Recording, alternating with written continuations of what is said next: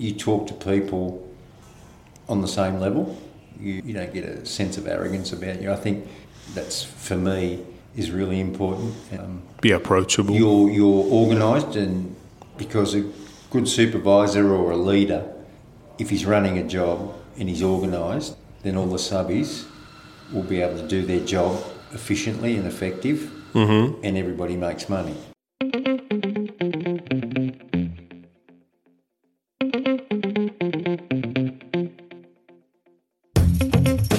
Welcome to Construction Host. My name is Hudad, and I'll be speaking with influencers in the construction industry. We'll learn more about who they are, what they do, and what's their passion at work and outside work. Remember, if you like this episode, please share it with your friends and subscribe to the channel.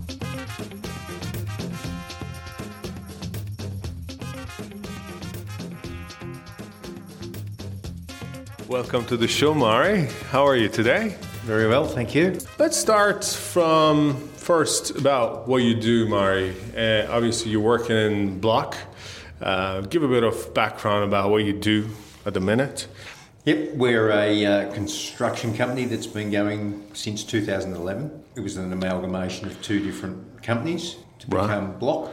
Our history with the shareholders was we were all Lend-Lease people at some stage. We do work in Canberra, Newcastle, and a little bit in Port Macquarie. We do a lot of residential, multi-unit residential, a little bit of commercial, but probably 70-30. So what is your role in Block? I'm the quality manager. I go around the jobs. We have processes and procedures that the boys need to adhere to.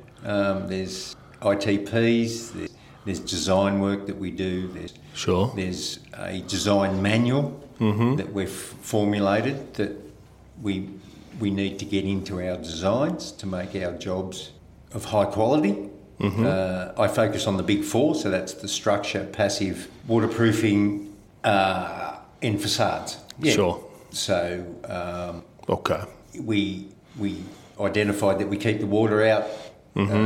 We have acoustics as well. Sorry, my apologies. So that's all right. It's structure, passive, acoustic roofing. So we focus on those big four, especially in the residential. Yeah. So I do some mentoring. We've got a lot of young blokes. So do a bit of workshopping with the boys. Let's go back. Sorry, if you don't mind. Let's go from even before that, to be honest. Where, if you would like to share, where were you born and grew up, and what was some of the first jobs? Born in Albury. Yes. Moved to the south coast of Moruya when I was 12. Went to school there. My father's a builder. Started my apprenticeship with my father. Played a bit of Aussie rules football. Was that the goal at the beginning, trying to get a... No, it wasn't that dedicated and skillful. But then moved to Canberra to play a bit of footy. Right. But I was an apprentice to Dad, so moved up here and lucky enough to get on with Lend-Lease. So they took over my apprenticeship second year. So I finished a carpentry joinery apprenticeship with Lend-Lease. Stayed there for 18 years. Went up the rank throughout different roles. Went from apprentice to leading hand to foreman, the general foreman, they called them back in those days.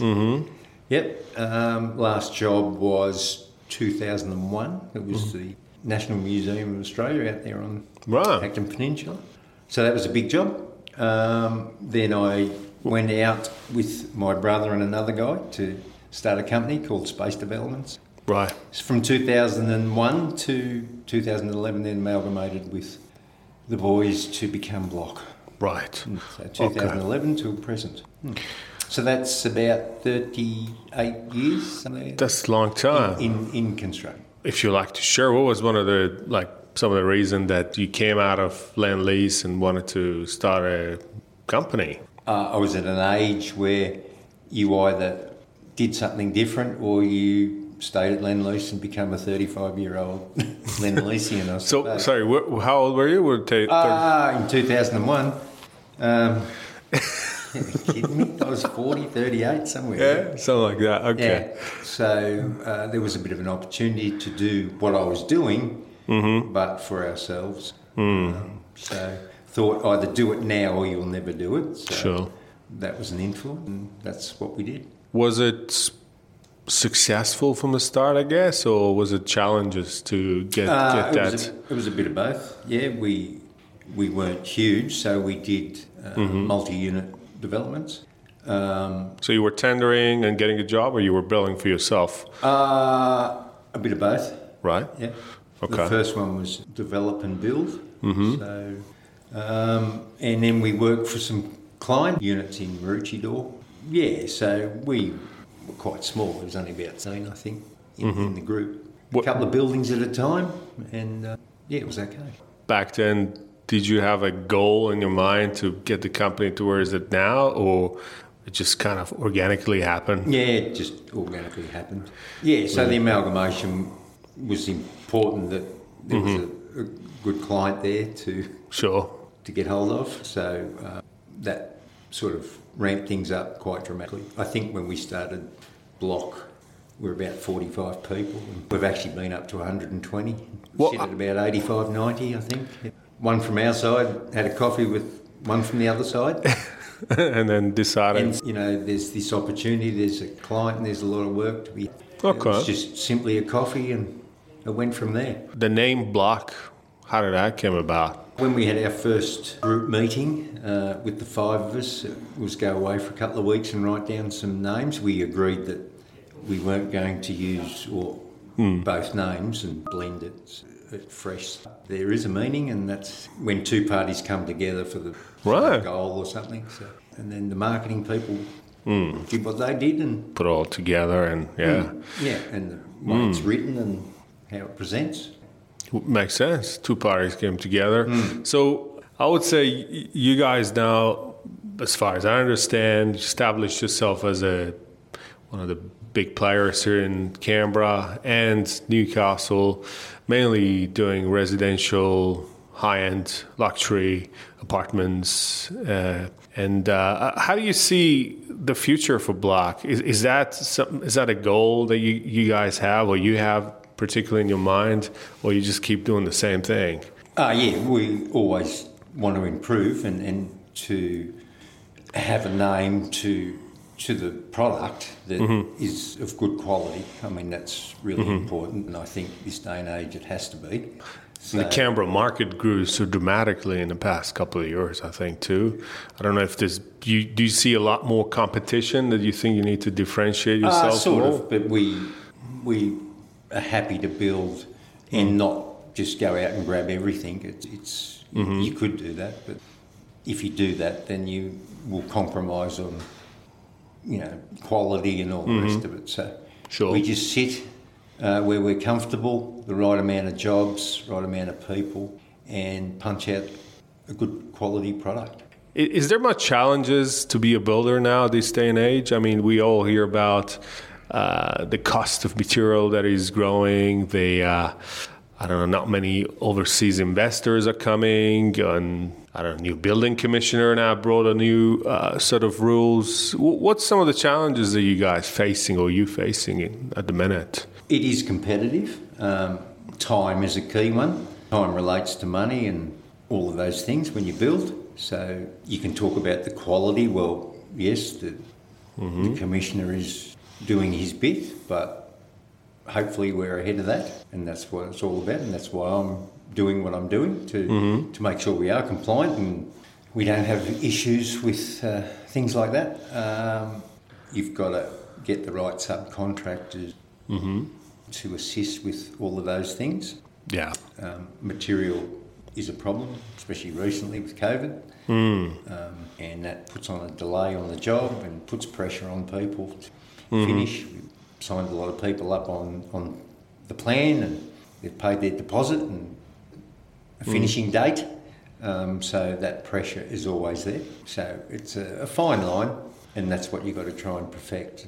How does a supplier can really help Well, you've got to get smart with the supplier. You've got to look ahead a lot further these days. And you might package up multiple jobs to make sure that you've got enough material. Sure. And everybody's found that out recently, that you can't ring up and get a truckload of gyprock in 2 days' time. Yes. So that's been the challenge. The insulation, fire-rated caulking was nowhere in the country. So you've got to get a bit smart. You've got to have a big look ahead and procure that a lot earlier. Stay close to what your supplier is telling you, and even go out there and make sure that it's there. And The other thing is... especially paint. Yeah. That didn't actually go up that high in comparison with the others, thankfully. But A bit more water. a bit more water. We just add up water. No, we don't. What's some of the steps, in simple word, you take not to have problems down the track, and how a subcontractor or supplier can help you? Oh yes, it's right from the get-go. So I mentioned we have a design manual, so we have a full criteria Sure. of what we want in our buildings, design-wise. So architects, structural engineers, all the engineers get that design manual, and they make sure because all of that design manual is being put together from lessons learnt or mistakes. That block actually had and kind of put it there. Okay. We meet, and that's how we establish this manual. So it's all about lessons learned, what was good, what's not good, and in that manual, in each discipline of the build, architecturally, structurally, acoustically, fire rating wise, it's in there as best practice, as best we could do. So that goes into the design phase. So that means it's on the drawings before the boys tender it on the job. So that's process number one. And then we review all those details as the design progresses. And from that, when they build, the subcontractors and supplier. Well, not really suppliers, but more so subcontractors and our block supervision have a full swag of inspection and test plans or checklists. ITPs, yeah. Yes, that they carry out throughout the build, all the way from pre-pour. So there's a pre-pour on from board piers to suspended slab on ground, shotcrete, you name it, right through to pre-sheet, windows, waterproofing, right to the end. To make sure that's the design is actually so followed. The subcontractor submits his ITP, we do a checklist as well. Sure. We do a lot of testing that's probably over and above, so we have independent consultants do waterproof testing, we do facade testing. We try and pick the best concrete that we can mix, we can make up with a low microstrain to stop shrinkage cracking. We do extra mesh in exposed areas of slab to stop shrinkage cracking. So that alone is to get the concrete right and not rely on the membrane. So that's just an example, but that's the sort of thing that we do right through the process. Okay. The supply can help. It's just like Dulux is a classic, right? Sure. Is we, on every job, we want the best product that they can give us for each different element. And we have that relationship now. We have an agreement and we know. And then my boys know on the job that, again, it's wash and wear 101 on the walls and professional on the ceiling and elastomeric and Acrotex and all the high-end products in your range that we use on our products, on our jobs. Sure. And I don't know why, but a lot of the architects typically don't specify to that detail, like what's the actual system. They might just put wash and wear, or they might just put the name of the color. They don't actually put the full system as per substrate, which is, for you guys as a builder, I think is very important. And I don't know if it's the same case in other areas, but in particular finishing packages, I know in tiling is very similar. It's just very vague. But see, if you look at tiling, then we start with the waterproofing and it all has to be compatible. Right, correct. Right to the grout. Yeah. So that's an important issue, that compatibility. And when you go external to facade, like painting external, concrete or brick walls, sometimes you find I don't know, there's not compatible system set there.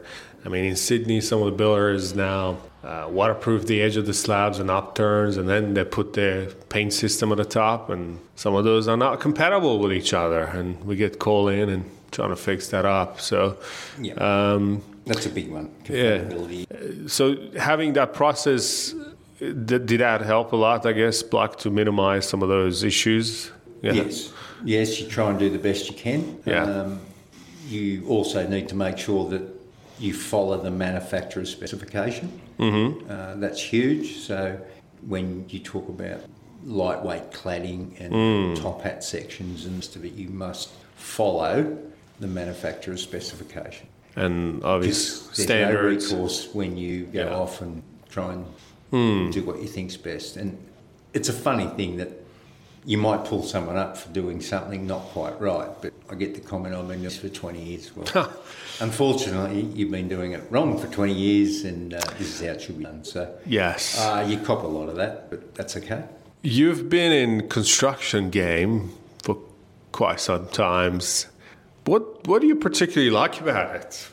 What do you like about construction? I think in general, the diversity of the people.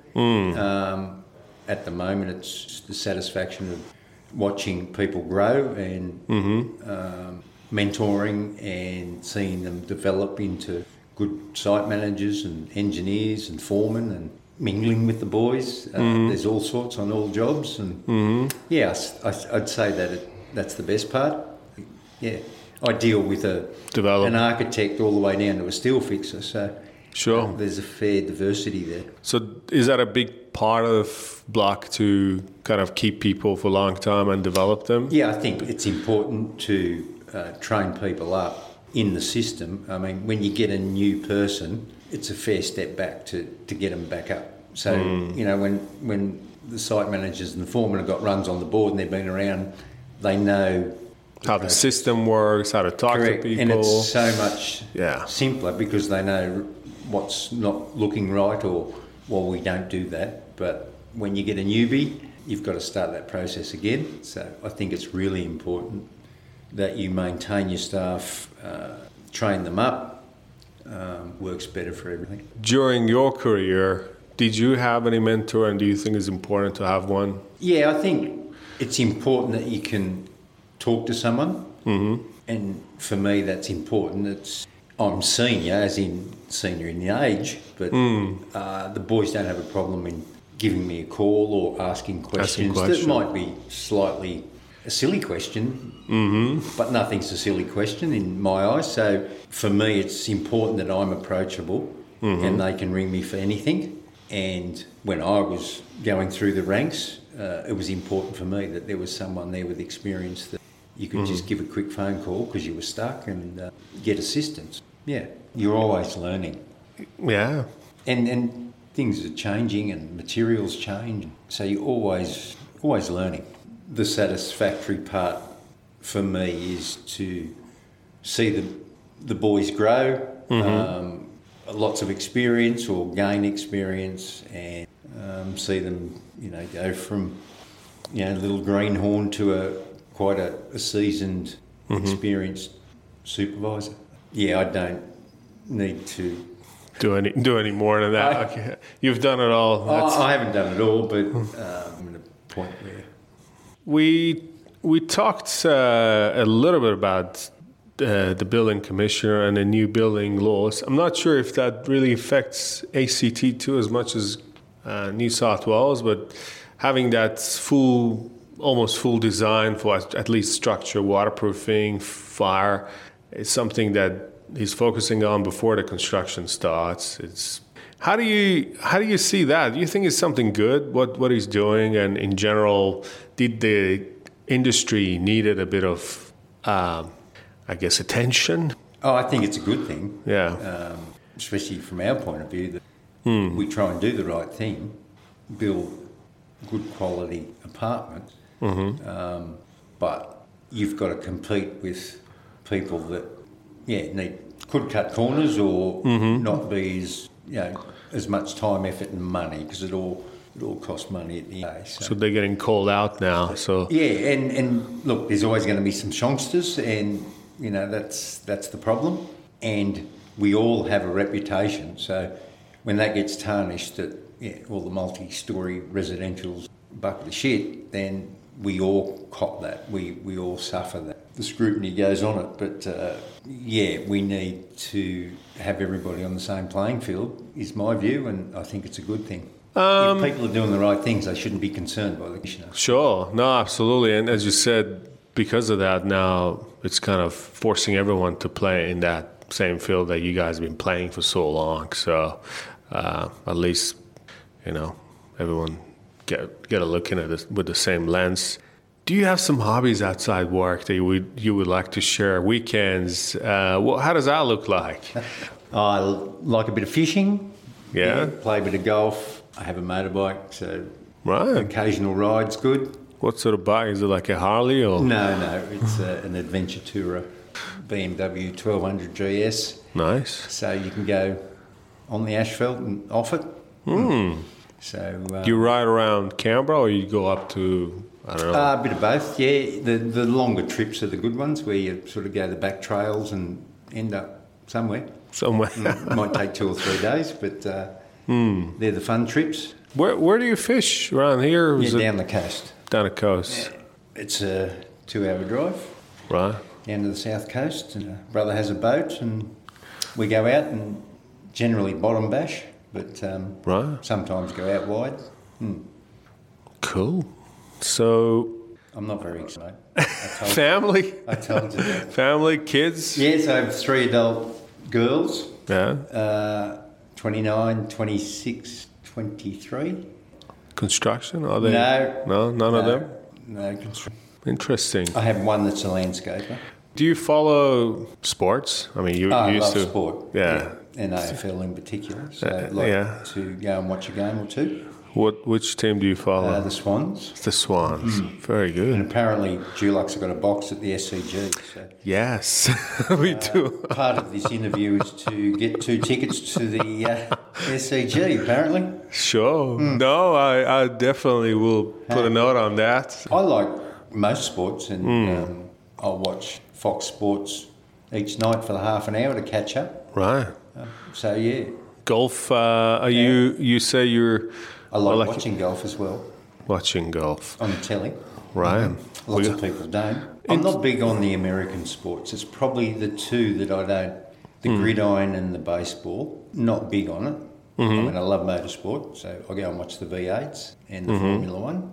But yeah, generally I can watch anything sport-related. Great. I have a few sentences, topics. I just want to see what you think about them. Well, what's your first reaction if I say that? Is that okay? Yeah. Holidays. Enjoyable. Do you have a favorite destination? Are you generally, you say, traveling a lot? Or I don't travel a lot, but I love the beach and the warm weather. Beach and warm weather. Yeah. Is it... where's the nearest beach from here, actually? It's down the coast, yeah. Down the coast. A couple of hours. It's 2 hours, yeah. Public speaking. No. No? No. Really? No. It's funny, I can talk to the boys all day and not a problem, but I'm not good in front of a group of big group of people. Go to water. Really? Yeah, not me. Clients meeting? I'm sure you got a lot of them, but it's more like people that you know? Yeah, that's sort of okay. Yeah. Yeah. Okay. Do you think it's important? That you should be good at public speaking? Yeah. It depends on your job. Right. I get by talking to the boys or the subcontractors, so sure. I'm okay with it. Okay.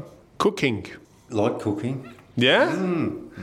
What type of dishes you normally cook? Anything? Or in the middle of winter, right. I love to do a slow cooker on a Sunday. That's my go-to. The lamb and a beef and... Yeah. I can even do the curried sausages in the slow cooker. 10 hours, they're special. Yeah, you can do a bolognese for 10 hours in the slow cooker. Very tasty. So that's the go-to on the Sunday in the winter. During the week, do you cook much? Or yeah, cook most nights. Is probably Monday to Thursdays where we try and get to. A bit casual on Fridays. Look, I'm happy to have a homemade chicken schnitzel.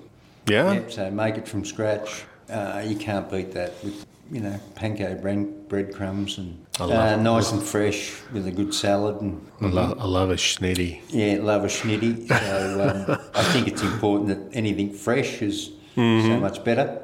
Absolutely. Like seafood, can't beat a good flatty that you've cooked that day on the barbie. It's fresh and it's doesn't need too much effort. And No. fresh. That's right. Yeah. So, fresh produce I'm big on that. That go to the markets once a week and it lasts for the week. So that's important. Awesome. I like cooking for people. It's good to Yeah? Yeah, I think you get satisfaction out of chucking a good meal out for a group of friends or family. Innovation. How important is that as a builder to I suppose find new ways to do things I or know, bring? but I do struggle with some of that. That some of the products that come out now don't need skilled labour to install, and that frightens me a bit. That we haven't got the skilled labour, or we don't need the skilled labour to do some of the elements or products that we make. That has changed dramatically over the years. That someone might YouTube it the night before and turn up on your job and be able to put lightweight facade on your job. Yeah. YouTubed it. Yeah. And here's the boards already cut and so on. So, I've seen it change dramatically over the years. There's quicker, faster. Different wall system, different facade systems. It's the same as concrete walls and plastic formwork systems. Formwork systems and facade systems is a big one. Back in the day, you had a ticket and you were skilled at your discipline. And there's a lot of products that come out that you don't have to be a brain surgeon to install. So I am a bit reserved for that. They have these precast systems that now they bring in, obviously a lot of it done in the factory and come to the site. And the modular system of the building that they do everything off-site, paint it even already and come and assemble it. Yeah, assemble it all. So I don't know, what do you think about that? Does that make life easier? Do you think it's good? The pot system, for example? Yeah, look, there's some benefit in it. It depends on your job and what your clientele is and what you're trying to your end result will be. It does have some benefit, but you've cuts the human error a bit on site at least. But then if something doesn't fit, then you have to redo it again fully probably. I don't know. Yeah, so the pod has to come in early. You have to have your outlets cast into your slab correctly, and you're going to have a step at the front door because the pod's quite high. Yeah. So as long as people don't mind that as an end result, then it's okay. It's okay. Do you see a trend though in future is going to be more and more of that? Because there will be less people that they have that level of knowledge maybe as you, that they could manage everything. Like there will be people that they specialize in certain areas and they're just going to... Yeah, I think there'll be a lot more of that prefabricated... pre-assembled sort of systems. Yeah, I think there'll be a bit of that. I can see it in the fit-out world, bathrooms, shower trays, things like that. Okay. In some areas can minimise human error, which is the plus. So but it reduces the flexibility in some way. Yeah, it does. Yeah. And it's a fine line, isn't it? There's construction tolerances, and you have to be able to adapt. Yeah. And if it's all modular and it's almost everything has to go in that way, then you're shot. Leader. What do you think about a leader?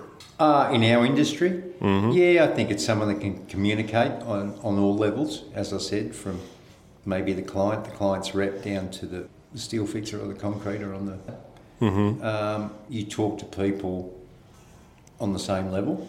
You don't get a sense of arrogance about you. I think that's, for me, is really important.